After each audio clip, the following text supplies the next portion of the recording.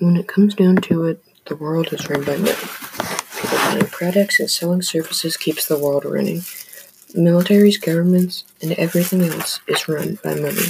And the great producer of money is manufacturing. But how do we increase the efficiency of manufacturing? And how does infrastructure and innovation play into it? Luckily, other nations have grappled with the same questions, and we can turn to them for answers.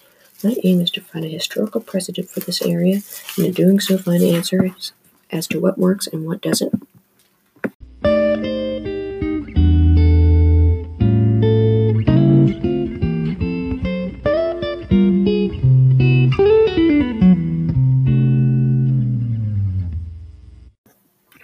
To begin with, I'd like to establish the importance of manufacturing to the economy and other fields of interest that it affects. So to begin with, every job in manufacturing produces 2.2 jobs in other sectors. So, in other words, every 10 jobs in manufacturing produces 22 jobs in other sectors. Every one person who's working in a factory manufacturing things produces another person whose job is to sell it, and on it goes. Now, infrastructure is important for this faster economic growth and alleviation of poverty. This is due to the fact that infrastructure transports peoples to areas with more jobs and transports materials to increase the amount of manufactured goods. Basically, you have to get these goods to market to be able to do anything. So, additionally, these concepts affect us in many ways, from producing jobs to creating consumer goods to fuel the economy to providing needed goods like boards. Infrastructure allows us to transport not just goods, but also people so that we can travel efficiently around the nation. Innovation affects us most of all, fundamentally changing the way we think and our capabilities. So clearly, manufacturing, innovation, and infrastructure clearly majorly affect other realms of ideas.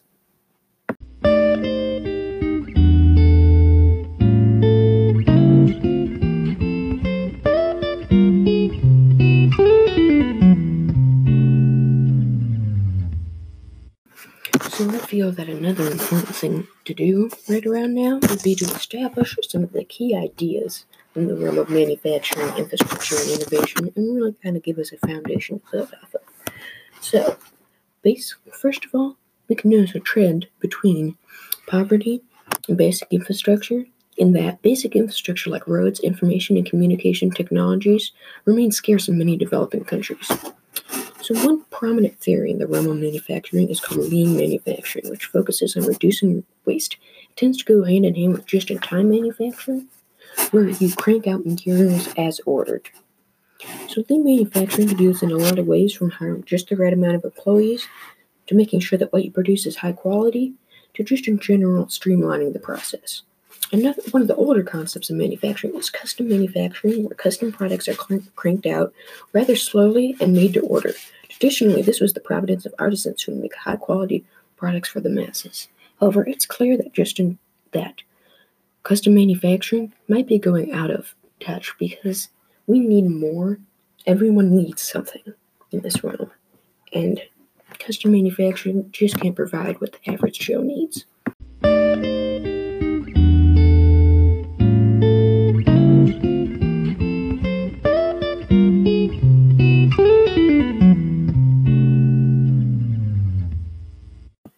So let's also take a look at how some of these are organized and how these foundations build up into various schools of thought.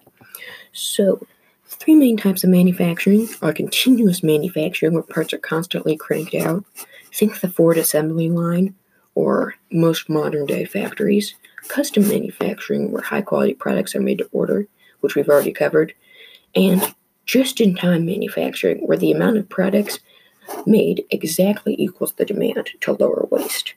So just-in-time manufacturing is, to me, one of the most intriguing concepts here, because it has the potential to reduce waste drastically while still making a large profit. Now, another thing that you're going to want to notice is that there's a kind of symbiosis between innovation, manufacturing, and infrastructure. When one increases, so do the others generally. However, this is not always the case. Innovation does not necessarily fuel manufacturing, and just because manufacturing is booming does not necessarily mean that more infrastructure is going to be built. So that's just kind of a general rule.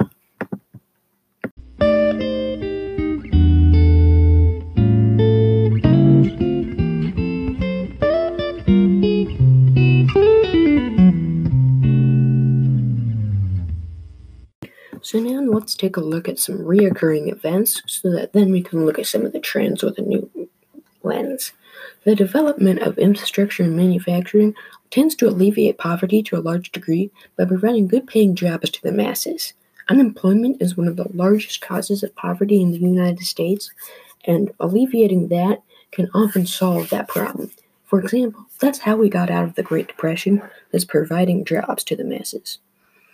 So, once again, we're going to reiterate this because that's how important this is. Innovation drives manufacturing, and the need for greater transportation of goods over long distances that manufacturing often causes can drive infrastructure.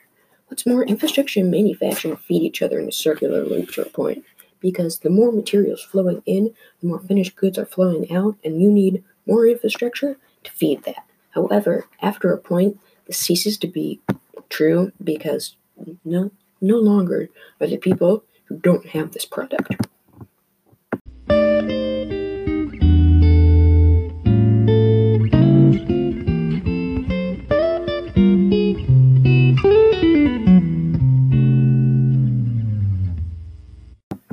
So finally, let's take a look at some of the trends in the realm of infrastructure, innovation, and manufacturing, and really draw some conclusions from it.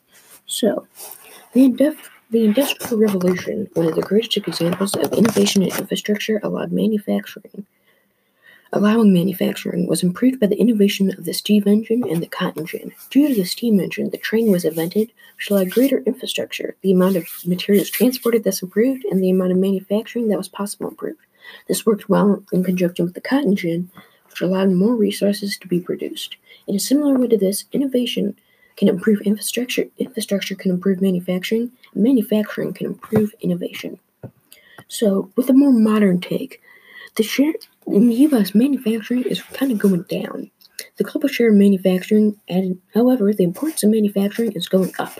The global share of manufacturing value added to the GDP increased by 15.2% in 2005 to 16.3% in 2017, driven by fast growth of manufacturing in Asia. However, differently, production of carbon dioxide as a byproduct of manufacturing has declined over the past decade in many countries. However, this decline has not been worldwide. Specifically, China and the U.S. seem to fail to reduce their carbon emissions.